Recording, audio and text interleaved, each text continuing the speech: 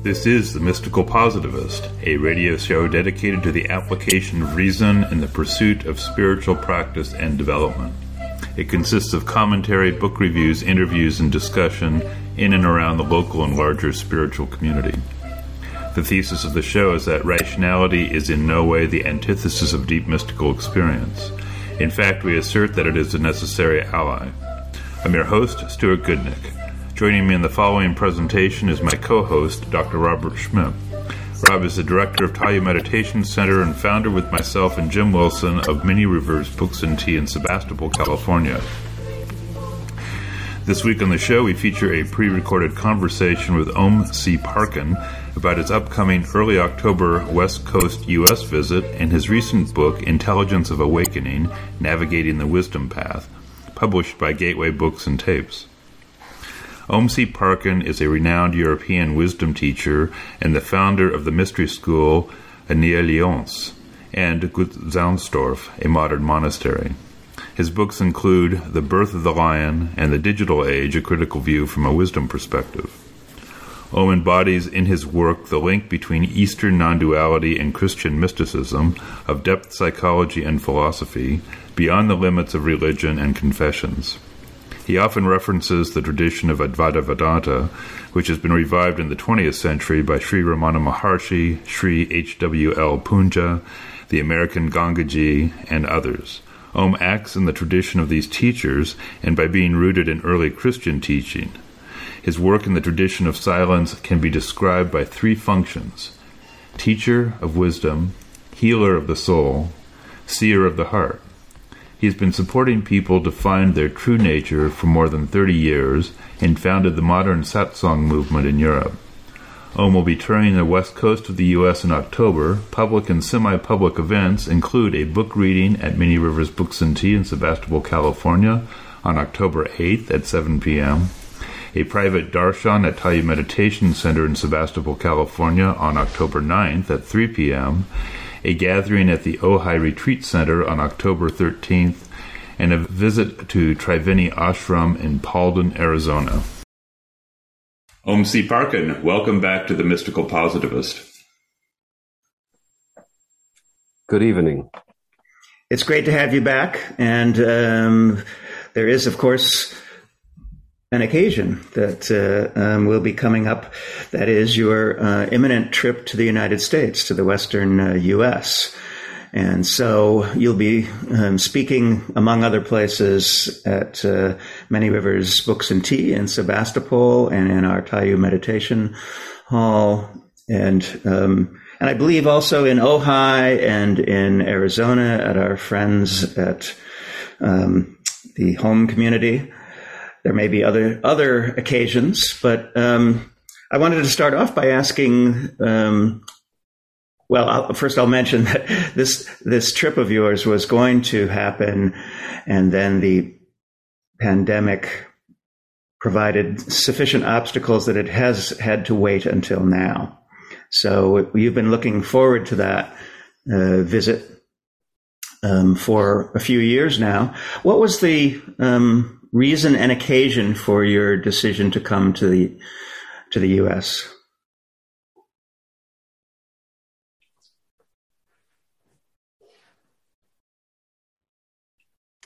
Well, I think, as you know, last time we talked a little about the biography of Om. I have been living in the States for 1.5 years with interruptions in 1993 and 1994. I didn't know at the time whether I was going to live in the States. I have just packed up everything, put the stuff that I didn't sell in a container, and just came to the States without knowing anything. But then it was very clear that there was a call back. So then, since then, I never came back to the States. There was no call. And, now there is a call for the first time. So what can I do? I just follow the call. It's not an external call, it's an internal call. And if you wish, there is one practical reason, of course, which is my last. Well, it's not the last book. It's a main book of mine, The Intelligence of Awakening, which has been published in the States a few years ago. But as you know, you can't just publish a book and then never show up. Look what's going on there. And so it was clear to me that I have to go if I decide that this book is going to be published in the States, then I would just want to come over and see what's happening. Thank you. Go ahead. I didn't mean to interrupt you. No. But, honestly, it's more like it's a private trip, more or less, I mean, there are like 10 of my students coming with me. Mm-hmm. And there's also a filmmaker, a professional filmmaker, because there will be a film produced. So he's also joining the group, and he's with us. And we don't know specifically what's going to happen over there. Me neither. But it is interesting as you describe having an inner call, that in itself is a kind of demonstration that we don't have to have logical reasons for taking action if we're responding to something deep within ourselves. And so the sense that you're describing is that you don't have an expectation of an outcome as much as you have a sense that something is asking you to move or to take this action. No, the inner call, I mean, that's the way everything functions in real life. The inner call is just happening, and then there is no choice to go or not to go. I'm not enthusiastic about coming, but there's also no dislike or anything. So I have absolutely no idea what's going to happen. Well, as you know, since 1994, I mean, many in the collective American mind, many uncomfortable things have happened, but this is not my issue. I felt very welcome when I was in the States, and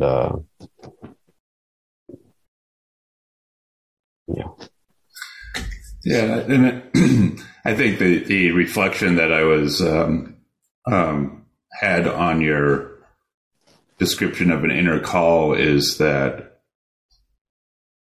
for many people, the ordinary state of a identification with their personality is such that we may receive these calls or have these intuitions about what to do, but we very quickly override them with a thought or an idea, which may be born out of fear or expectation or rejection.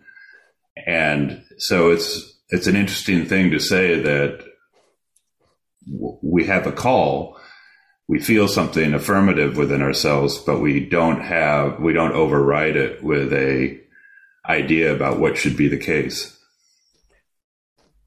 This is true. This is also something I'm going to talk about when I'm with you in the States, because I think you have received, right, some essays of the new trilogy of the books. Can you say that in English? Yes, trilogy is right. Yes. Which is about these three. You didn't use this term, but it's about three overlayers of the set of mind, three movements which cloud the possibility to receive inner calls. So in the States, many of these calls are clouded by concepts of having success, with what you do, and like successful trip. I have no concept about having a successful trip with or selling many books in the States. I'm not. It doesn't really matter. I mean, I'm happy, if some of these books are sold, but finally I don't care. So I'm quite sure we're going to have a good. There's going to be good meetings with some interested people. And that's more than enough to make a success, is what I'm hearing you say, because you don't, as you point out, I think a lot of people define success in materialistic terms, and that's not what I'm hearing you say. Yes, but even, the concept of success is then being kind of refined on the spiritual path, and in the minds of people, then they still follow the idea of success by fulfillment of non-materialistic goals, in the emotional or mental world. So there is a lack of equanimity. That makes sense. Yeah, you've written about that, and it's an interesting question about the nature of practice. This comes up in, I think, a lot of the Neo-Advaita Vedanta material, that there's a paradox, because on the one hand, to practice, to have a spiritual aim is, I think, as you have said, a rejection of the present. It's a grasping for a future state that isn't present. Whereas I think you've said that enlightenment is now. Enlightenment is something that is a present, abiding state or condition of our true being. So to grasp for something now in the future is to move away from what is. At the same time, in spiritual practice, there is a necessity to somehow have an orientation or to make a choice to have a relationship with what is happening now. And even that choice represents a doing of some sort.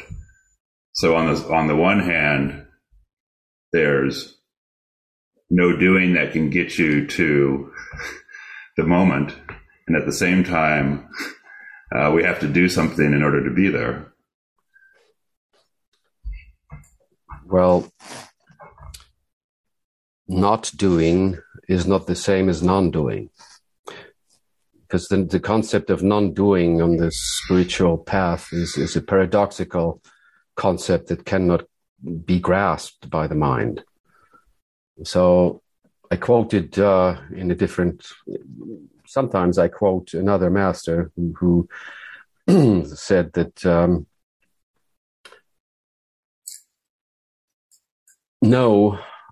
who said this, concerning the paradoxical aura of this spiritual path. He said, know that there is nothing that you can do to reach the aim of enlightenment. And at the same time, do your practice as if you didn't know of this. Yeah. That is a concise summary. Yes, it is. Yeah. So, of course, many people, you mentioned this concept of Neo-Vedanta. I never use this term because I dislike this concept. I don't really believe that there is anything like Neo-Vedanta in reality. But however, I know what you mean.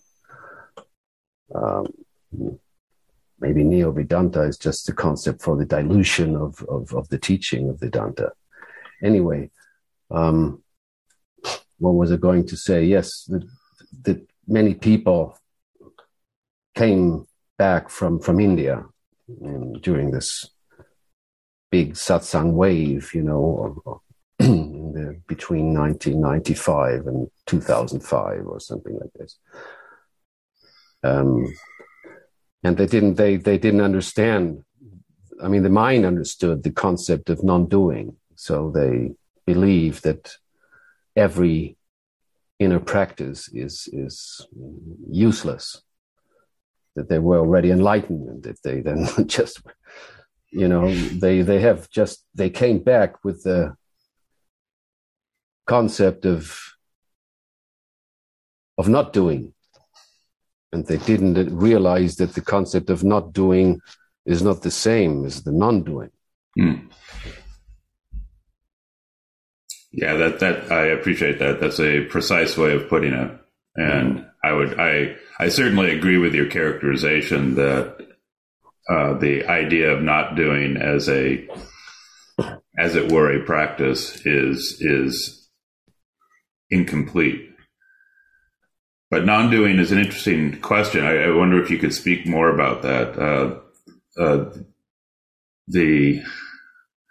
I think the analogy that I've heard that helps me with this is that there's the idea of like holding on to a ball with your hand, and I'm holding on very tightly, and I'm holding on so tightly that I've forgotten that I'm holding on tightly. So non-doing is about releasing, and so there's a doing that I've forgotten that I'm doing, and non-doing is the release or the relaxation of that doing.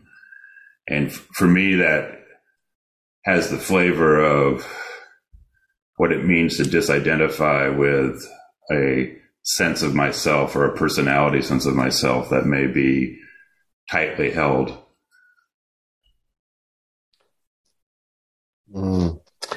Non-doing is beyond holding or releasing,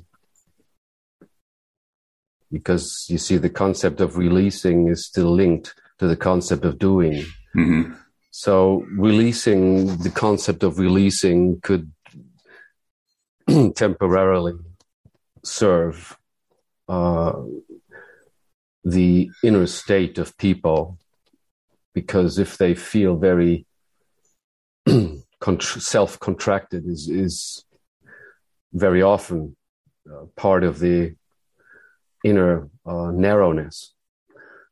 So the concept of releasing might,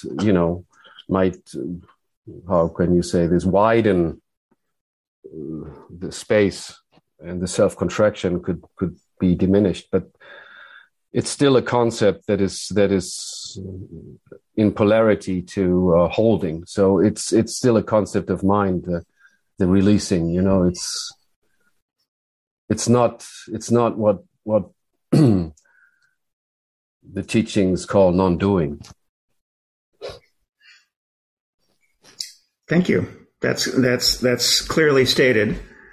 With your permission, I'd like to go to ask you about the book that you'll be speaking about in America that you mentioned earlier, The Intelligence of Awakening. And I'm wondering if you could describe to our listeners what the book offers.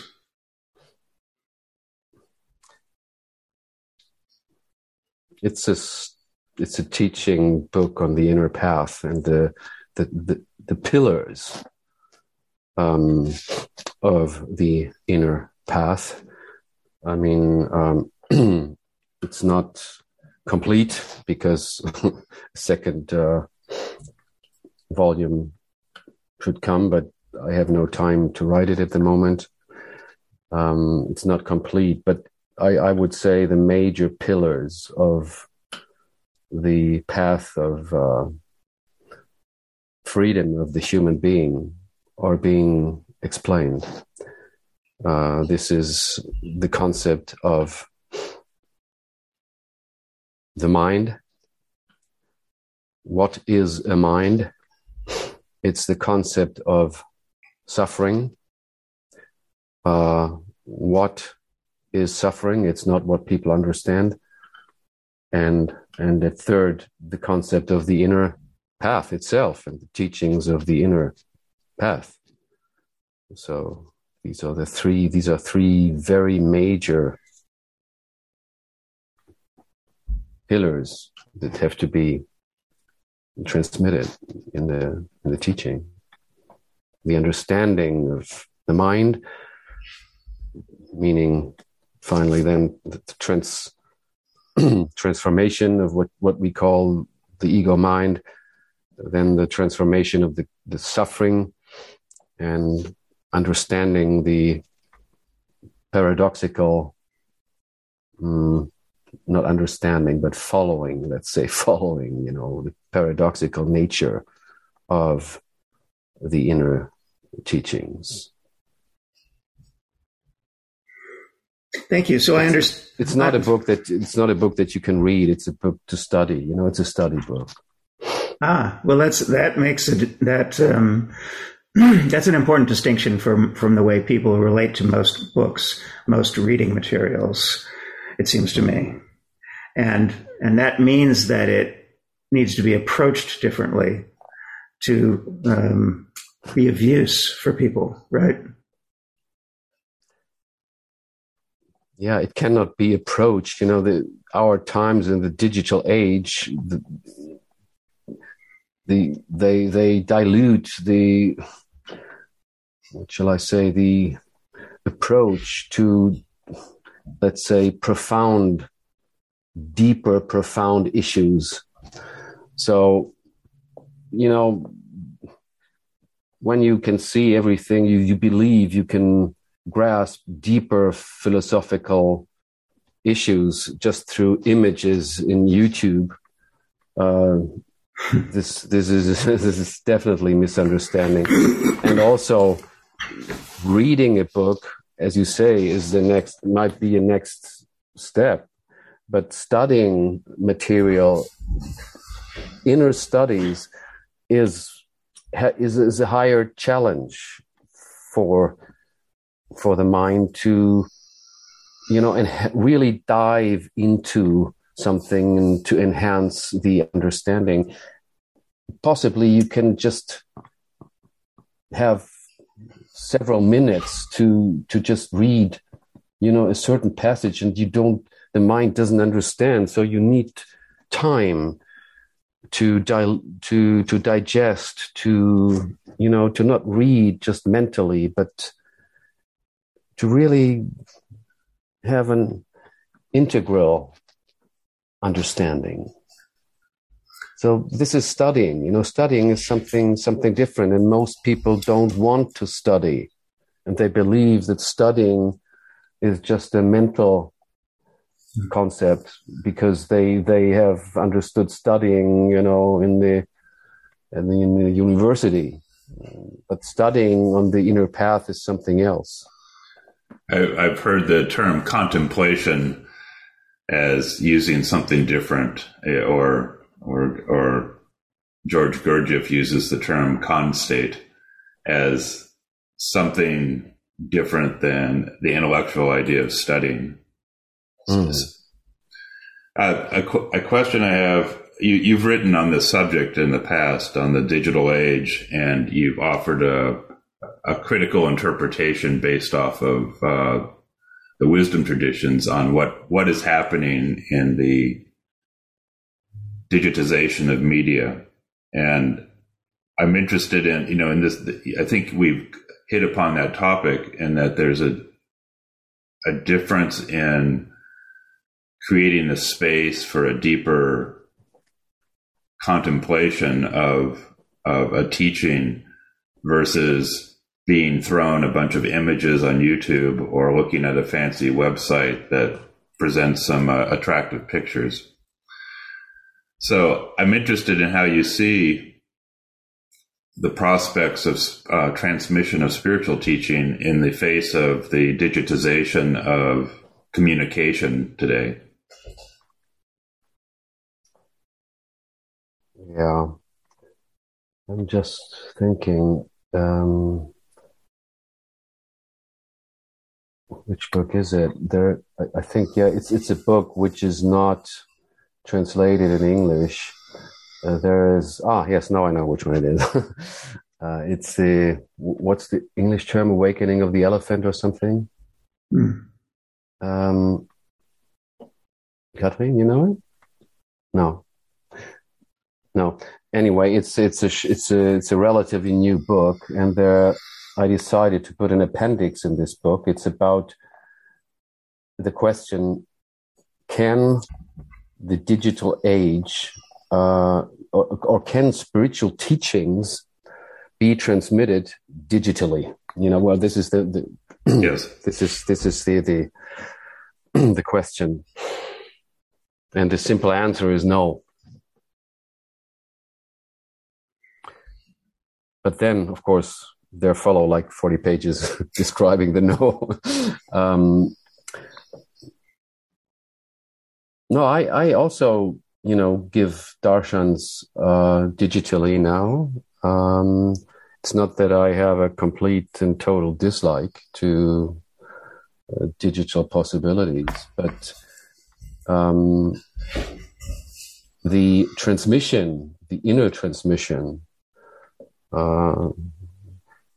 in Guru Yoga is the same today as it was 100 years ago, and as it was 1,000 years ago. It is the same, and it's always going to be the same. It needs every aspect. You cannot renounce nothing. You need every aspect of receptivity, intelligence, every realm in which this human being is living. Everything has to be present. You need complete and total presence. And this includes, as I say, every realm. So only the direct meeting is total and complete.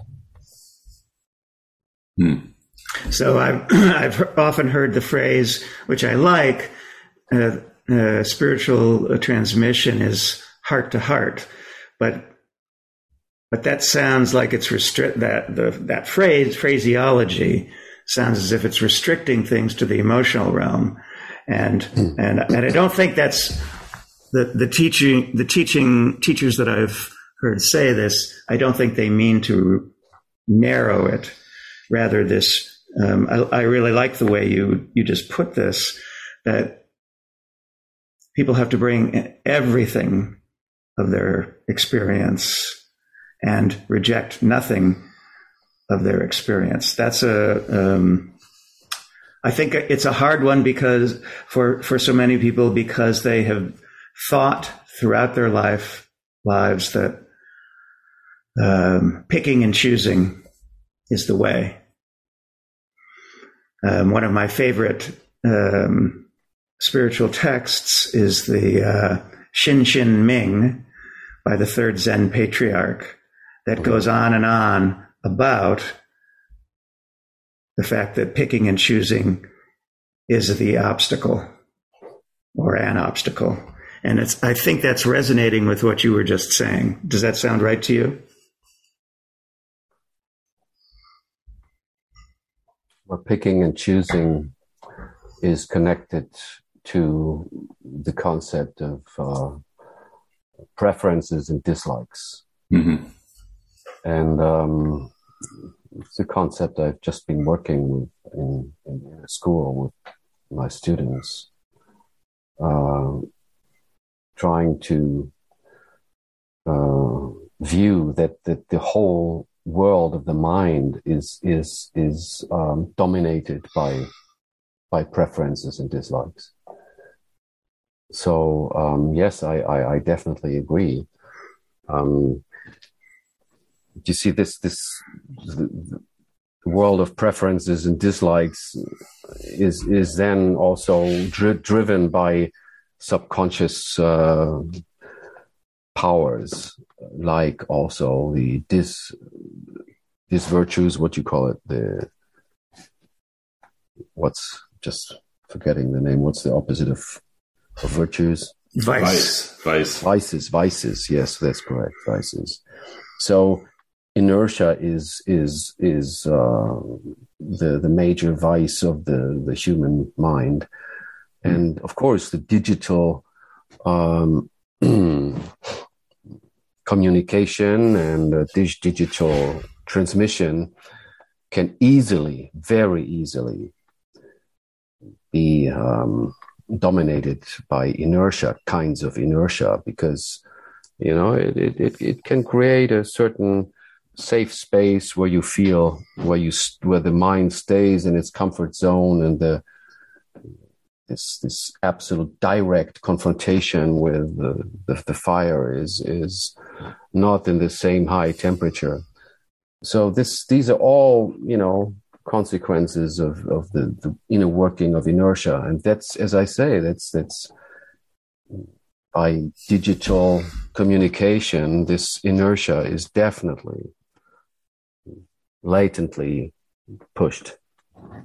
I really like that, your use of inertia as a vice that is particularly easy to fall into, with the way that people interact with the screens that transmit the digital images, words, and information. I think that's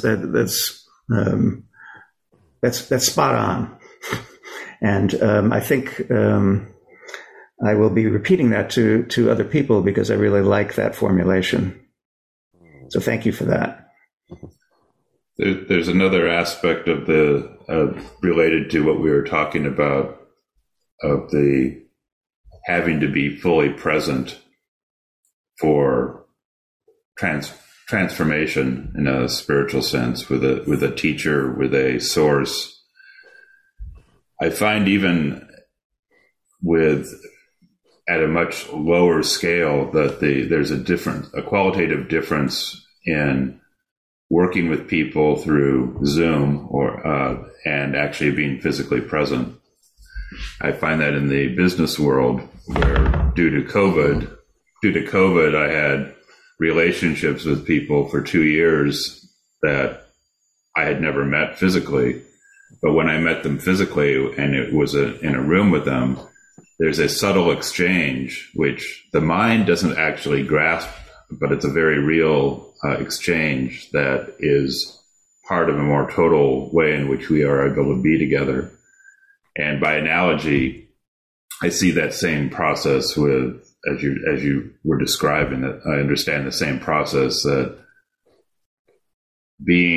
having a darshan on Zoom is good, but not necessarily complete. I like the way you express it. You have to bring the whole of your being to the moment, to the engagement, for the possibilities to be fully realized.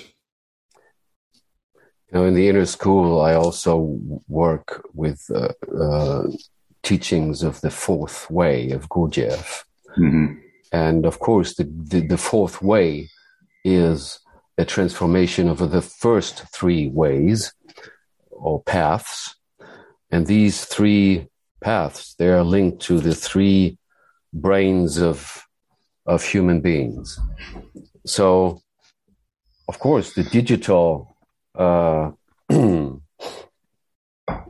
communication and the meeting is not a complete meeting within the first three paths, you see. So if the first three paths are not complete, the fourth path cannot happen anyway. So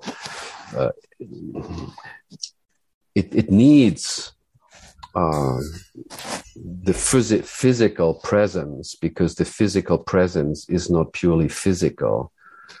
The physical presence is the base for what I call the Great Circle. The Great Circle is the circle of Shakti, which is, constantly, every single moment, turning like a great circle through the three realms of the existence of people. The first brain, the second brain, the third brain. So if this circle is complete and integral, the transformation into the fourth, what I call the fourth birth, can happen. So you need simply everything. Everything existing has to be part of the great circle. If something is limited, the circle will not be complete, and the transformation process is unable to happen. Thank you. I'm interested in your findings about what happens if someone does meet in person, if they do have that complete connection. Subsequently or later on, the quality of even a digital or a Zoom interface is very different because there is that moment of that, or that deeper connectivity. So, for instance, I've found, again, using the example on a lower scale, I found that if I've met with someone physically, there's a different quality in the communications remotely thereafter, because there's this kind of linkage that our bodies have established. And so it has a different quality than the quality of a relationship where there's never been that physical linkage. I know exactly what you mean. I mean, when we're now talking about it on a human level, and we're not talking about a transmission on the level of the student-teacher relationship on the spiritual path, but even on the human level, I can exactly confirm from my own experience what you're saying. It seems as if there is a memory, a memory which then in the cells, but I'm not talking about the physical cells. Mm-hmm. And then when you talk to someone, when I talk to a student digitally, but the student is more or less regularly showing up physically, then this is a completely different situation. Sometimes I met people digitally for the first time, never met them in real. And it's a completely different situation. It's as if some subtle informations beyond words are not completely exchanged. So the metaphor that's coming into my head for what you're describing is that when we meet physically in our bodies together in a space, it's as if there's the possibility of a veil being lifted, to use a Sufi metaphor. But on the screen, it's very difficult, absent that physical meeting, for someone used to looking at information through a screen to realize that there's another potential dimension to connection. Let me look up a word, I have my dictionary here with me, What kind of a difficult word. Yes. Well, in the book of Intelligence of Awakening, mm-hmm. I also talked about the concept of evolution and involution, and how the consciousness in human beings is moving through different stages of evolution and involution. So you see, if the evolution is integral, then let me try to make it simple. If the evolution is integral, then everything from the lower stages is being integrated in the process of evolution and is taking part and can serve as an ingredient for final transformation. So what we're talking about in the digital age is kind of, can you say this? It says here in the dictionary, uncoupling. Mm-hmm. Can you say that? Yes. Uncoupling of higher states, because the digital age addresses very much the mental realm of people. But you see, this subtle or obvious cut through the realm of the physical being and the realm of the mind. This is an old, very old trauma going back to Greek philosophers and philosophy, and it's a trauma of the West. Well, I guess it's finally a trauma of mankind, but I'm talking about the Western mind. Mm-hmm. And so there is a collective tendency that these two realms don't come together, but they tend to drift away and to uncouple. Yeah. So digitalization is very often a tendency of an uncoupled mental realm, not completely indulged in, can you say that, in the physical realm? Right. I would say, connected to. Or engaged with. Engaged with is, yeah. Disconnected. Yes. Right. In an inner state. So this disconnection,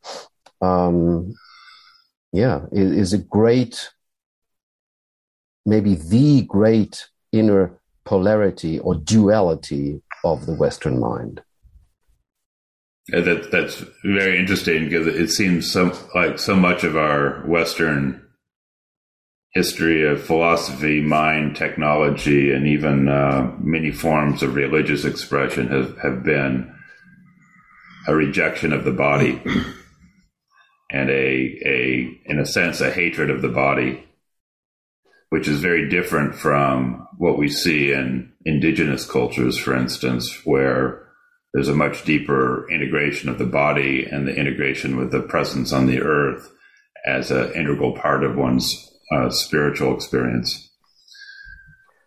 Well, we have on the other side, I mean, just to complete the context, on the other side, we have a counter movement, of course, and in the modern age called bodyism. Do you know this term? I don't, but I think I understand what you mean by it. Well, I've read this term with Ken Wilber. He used the term bodyism. Okay. So, I mean, like every second young man going to the gym, this kind of thing.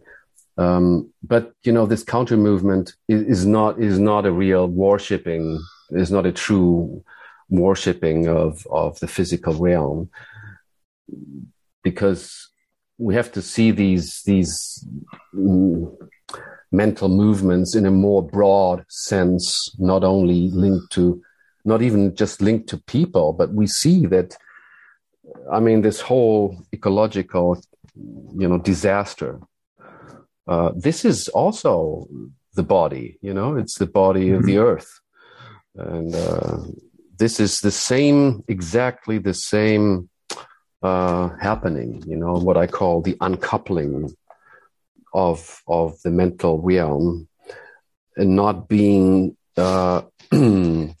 based anymore, not being based in nature, not being based in nature, because nature is just a different term when we talk about physical people, nature is just a different term for the body of a human being. It means exactly the same.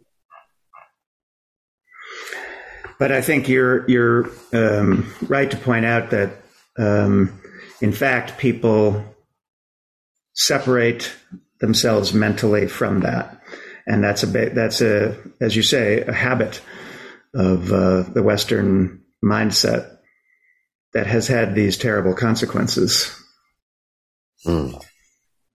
for the bodies of animals, the bodies of plants, and the bodies more generally of the earth itself.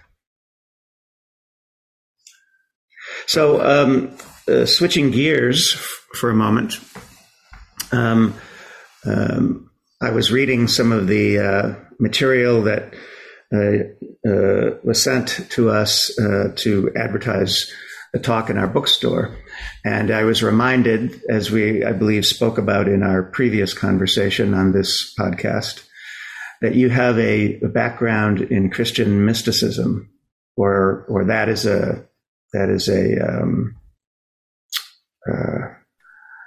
something that informs your work. And I was reminded of that as you were speaking earlier about the fourth way, because of course, Mr. Gurdjieff sometimes characterized the fourth way as esoteric Christianity. So I wonder if you have anything that you might say to our listeners about this idea of esoteric Christianity in your work. Well, first I have to say, it's a bit exaggerated to say that I have a background in Christian mysticism.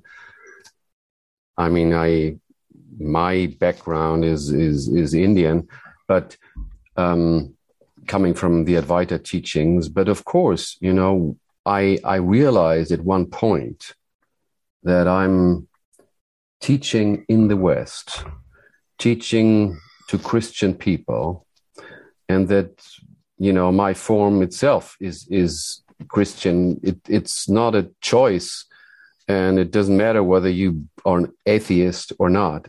You're Christian in any way. So realizing this, there was the natural inner drive to go back to the Gnostic beginnings of Christianity, moving back internally to the source, like 2,000 years. This is something that is possible, not simply by the mind, but it's an inner movement to the profound source of the teaching. So this, what you call esoteric Christianity, this is not exclusively Christian. I mean, every religion has an esoteric and an exoteric teaching, and the esoteric teachings of religions are just for very few people, while the exoteric teachings are for the masses of the people. So if you come from the inner path, no matter in which context of religion it's happening, there is a natural interest, for the any esoteric religion, because they're all coming from the same source and the teaching is the same. So it was just simply obvious that I had to deal with, esoteric Christianity, because there is Christian blood in every Western form, so there is not a choice. It's a natural interest, So related to that, I'm reminded in some forms of modern Christianity, there's a return to a meditation form or a contemplation. One term for it is centering prayer. but the aspect or the emphasis is on coming to an interior silence. And I know that silence is a major emphasis or feature or characteristic of the work you and your community do. So I'm interested in briefly just describing the centrality of silence as in I hesitate to say practice, but as a place of being present to reality.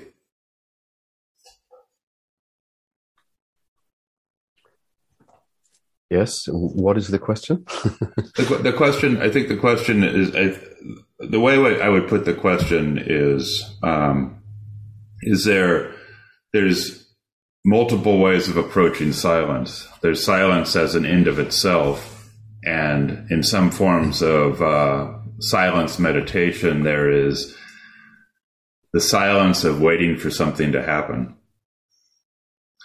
And I'm interested if that distinction is meaningful to you, or if you could elaborate on the role that silence plays in your teaching and your community.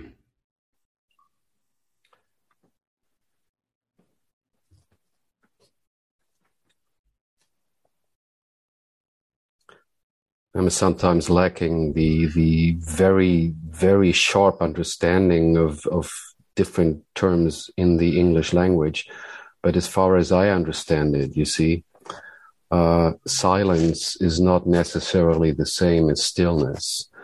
But in the English language, sometimes we use the term silence, but truly we mean stillness. So there is a stillness that is not necessarily silent, and then there's a silence which is not necessarily still.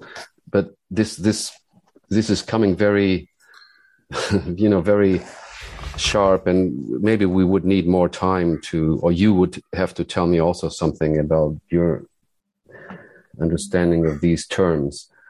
But it is true that the silent mind, so this is a deep, profound inner. It's the practice, and it's also the aim of the practice. Mm. And the silent mind is the same in esoteric Christianity, or in Buddhism, or in Zen Buddhism, or in the Advaita teaching. Silence is the key, you see. The practices are not practices to enhance silence. They are just practices to, how should I say, to get rid of the noise, Mm-hmm. Noise can manifest, inner noise can manifest even as silence, and this is a very tricky thing. Yeah, I think you were very helpful there. The distinction of silence and stillness is actually, I think, a useful one in the English language. If I were to make an analogy in how I understand what you're saying, I would say stillness is to non-doing as silence is to not doing. I understand. Yes. And so I mean, we're constructing the language as we speak here, but I think that distinction helps inform me in terms of where my question was coming from. So I appreciate that. There is sometimes just a lack of sharpness in how the way we use words. So sometimes even me, I'm saying, a silent mind, although this is not completely what I mean. But it's also an adaptation to the way people use this term. It's an important understanding, definitely, that the mind can even hide in silence. You see, so the practice of meditation is can be ambiguous. Ambiguous, yes. Mm-hmm. Ambiguous. Ambiguous, yes. Yes. Because I have seen people, sitting down to meditate, not realizing that this intentional doing of the mind itself was a kind of suppression of latent thoughts in the mind, which were then driven to subconsciousness. And then in the perception, what remains is silence, but it's not silent. I mean, it's not still. So this is a very, very important teaching for meditators.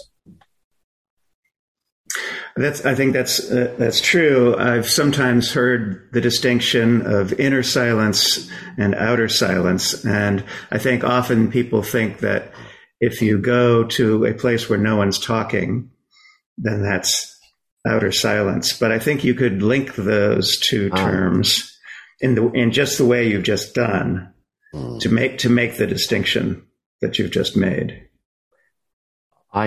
In explaining to students how this distinction is made, I talked about the following situation. I might enter a room, a meditation hall, and this is what is happening very often here. And there are like 50 or more students sitting there meditating. So the room is silent anyway. But sometimes what happens is that I'm coming into this darshan hall and it's very uncomfortable for me because it's extremely noisy in the room.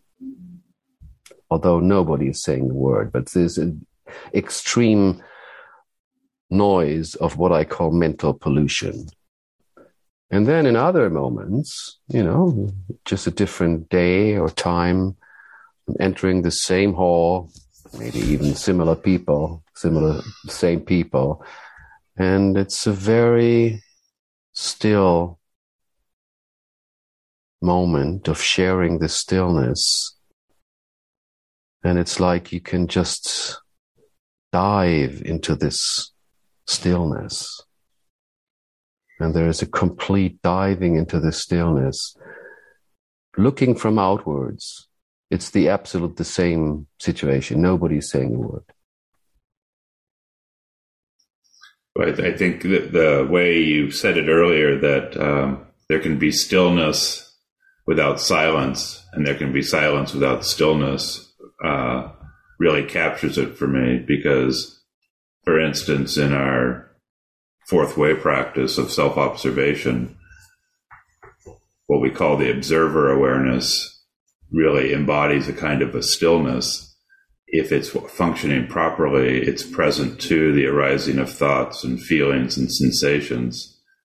But there can be this background of stillness that's present to the arising of the contents of the mind. And so it's not silent when we're doing self-observation, but it can be still. Yes. Well, it can't be still. It is still. Yeah. Well, yeah. To the degree to which the observer is functioning reliably, yeah. It's obviously for practitioners, it's challenging not to get caught up in the noise, and so when it is still, the observer is present. Yeah, not only just get caught up in the noise, but as I said, when I said that the mind can also hide in silence, this means that there are unarisen thoughts which imitate a kind of silence, mm-hmm. and the meditator or the seeming observer is not realizing that there is a subtle inner action, suppressing thoughts that don't. Well, can you still see me? Because, we can hear you fine. Okay, good. Because the subtle action of latent suppression, it is a doing, which will lead to a kind of silence which looks like stillness, but it's not. Yeah, I think sometimes we find that students approaching a practice like self-observation have the idea that if they're doing it right, they're not thinking.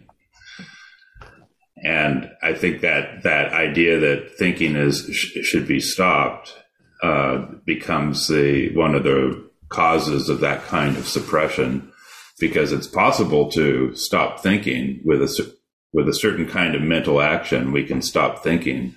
But that doesn't mean that the thoughts have gone away, or it doesn't mean that we're still. It's more like pressure is building up on a surface. And the idea of self-observation is not one of stopping thinking, but simply being present in stillness to the arising of thinking. Well, you see, the one who wants to stop thinking is also a thought. And a thought cannot stop thinking. So this completely paradoxical situation is not aware to the one who has the idea that stopping thinking is meditation.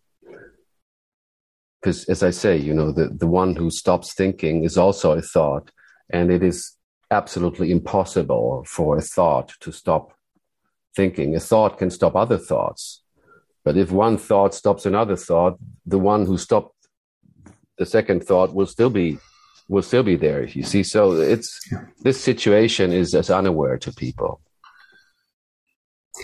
So I have a question about the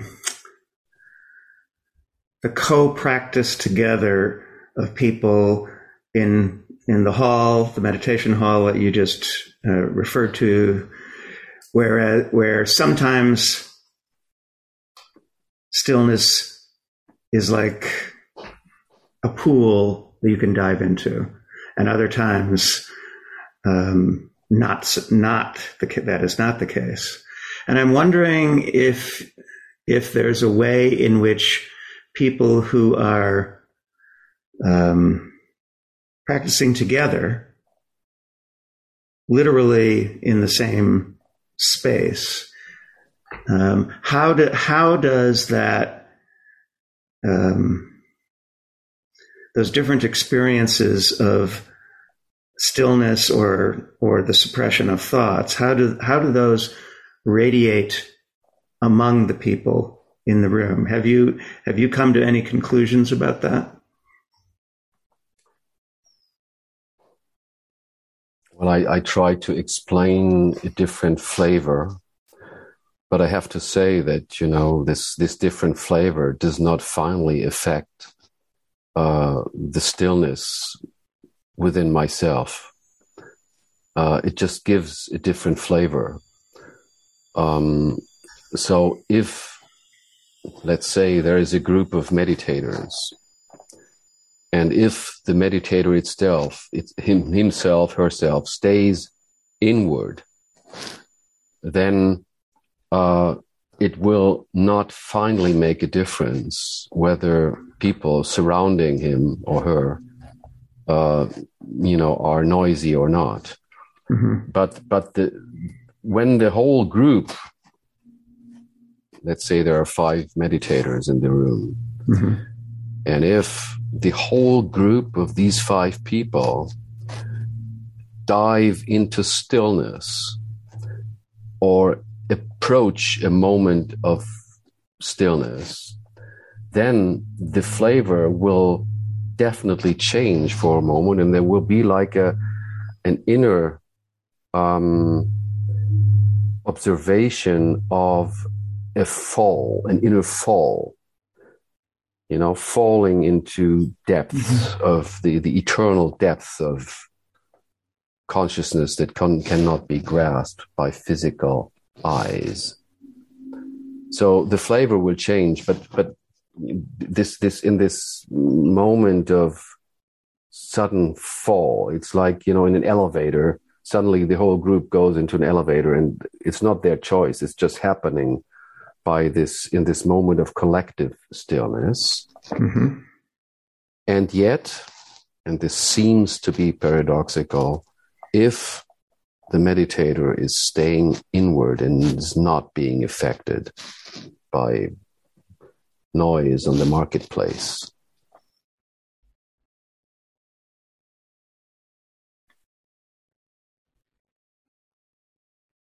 It's all part of inner stillness. Okay. So I guess the question I was asking is can the inner stillness, let's say you have two people and one of them has descended in the elevator, to use your metaphor, and the one next to her or him has not yet. Does the descent of the person immediately adjacent, physically adjacent, does that support the possibility of the other person also descending, or at least maybe getting a hint of descent? Well, it's a little more complicated to my understanding, because it all depends on the transparency of the system of one human being. And as you know, but this is opening a completely new issue. We have no time for this now. As you know, I mean, we also use the term of living in a bubble. So it has much to do with the permeability of the bubble. So if I mean, let's make a very extreme example. What in psychology we call autistic, or what do you call it? Autism. Yeah, Autism, right? Yes. So autism is a very pathological state. But I use the term in a much more broad sense for a certain tendency of the mind to live in a separate, closed bubble. So as you can imagine, if the bubble is, closed, then there is very little exchange. Okay? Very little exchange. The more transparent this bubble is, the more exchange is happening. This is very obvious. Yes. And this is also part of the answer, because it's more complicated than that, or more, well, you know what I mean.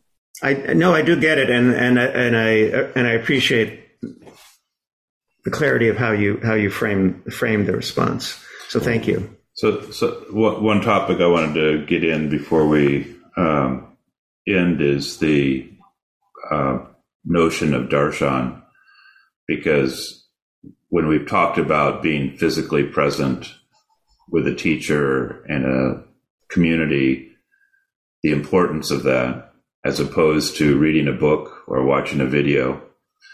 And part of your trip to the U.S. will involve darshan events in the areas that you'll be visiting. So could you talk a little bit about darshan and the unique opportunity that darshan presents in a deeper understanding of the material that we've been talking about today?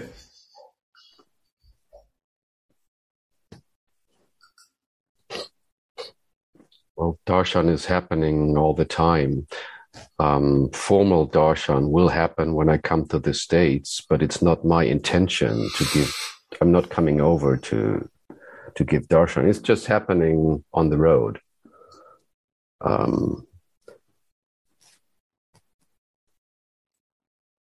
there is no choice to not give darshan.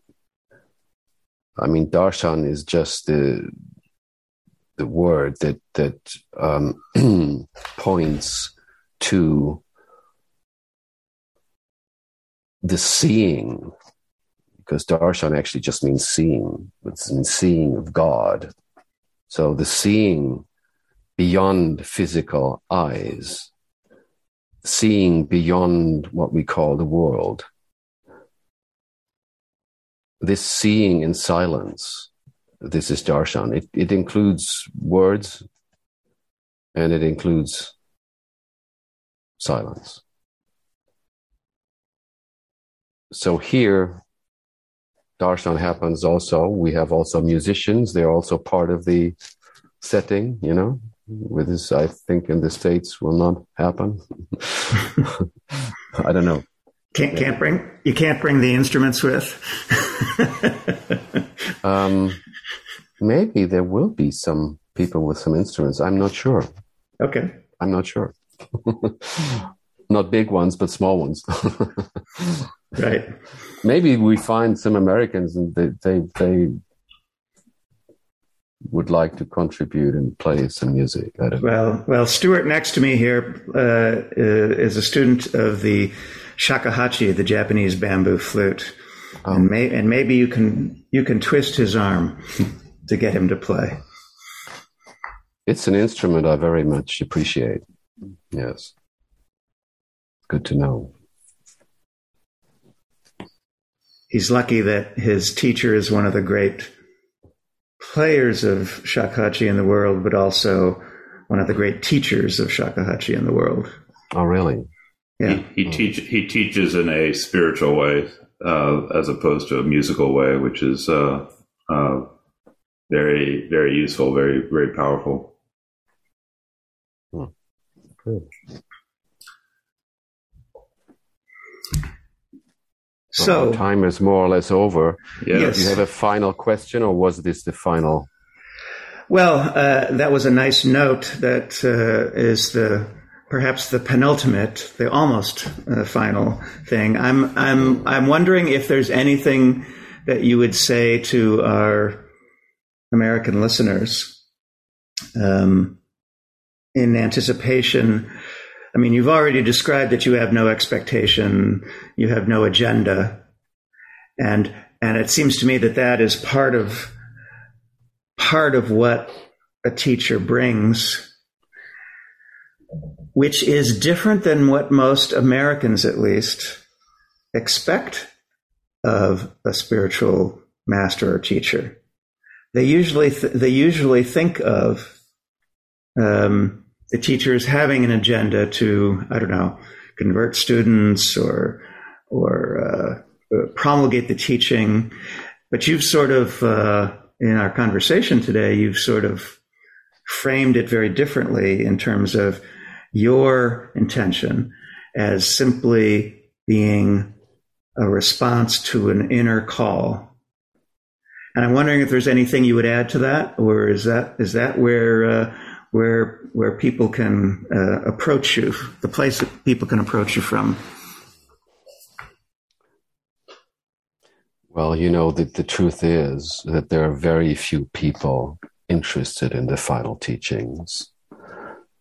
There is quite a large community, we could call it spiritual community, but there is a very, very small number of people interested in the final teachings.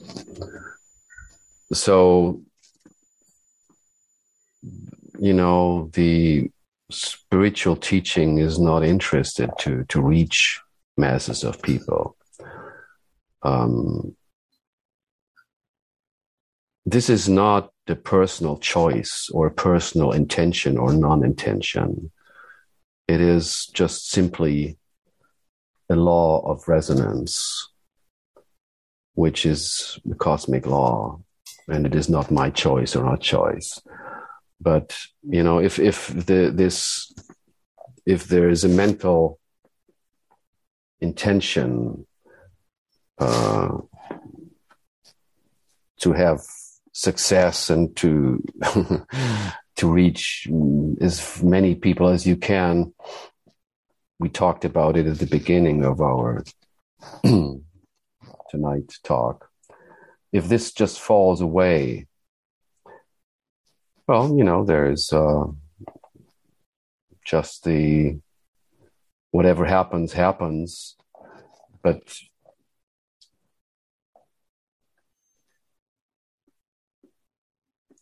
it's not necessary that more happens than that which happens. Well, it's not necessary or even conceivable. I think that's probably a perfect note to end on. I think so, and let me just say that I really appreciate our conversation. To use the word you just did, I have resonated with what you've said in our conversation today, and deeply appreciate what you gave us. Thank you so much. Thank you very much, and I'm looking forward to meeting you personally soon. Ditto. Good. Same thing from us. Thank you very much. Thank you. Bye-bye. You have been listening to The Mystical Positivist. This is your host, Stuart Goodnick. This week on the show, we featured a pre-recorded conversation with Om C. Parkin about his upcoming early October West Coast U.S. visit in his recent book, Intelligence of Awakening, Navigating the Wisdom Path, published by Gateways Books and Tapes. Om embodies in his work the link between Eastern non-duality and Christian mysticism, of depth psychology and philosophy beyond the limits of religions and confessions. Om will be touring the West Coast of the U.S. in October. Public and semi-public events include a book reading at Mini Rivers Books and Tea in Sebastopol, California on October 8th at 7 p.m., a private darshan at Taya Meditation Center in Sebastopol, California on October 9th at 3 p.m., a gathering at the Ojai Retreat Center on October 13th, and a visit to Triveni Ashram in Paulden, Arizona. Thank you for joining us once again for The Mystical Positivist. Podcasts of all our shows can be found at www.mysticalpositivist.blogspot.com, as well as commentary and discussion of topics of interest to the show. Also, please send comments and feedback to mysticalpositivist@gmail.com. Join us again next Saturday.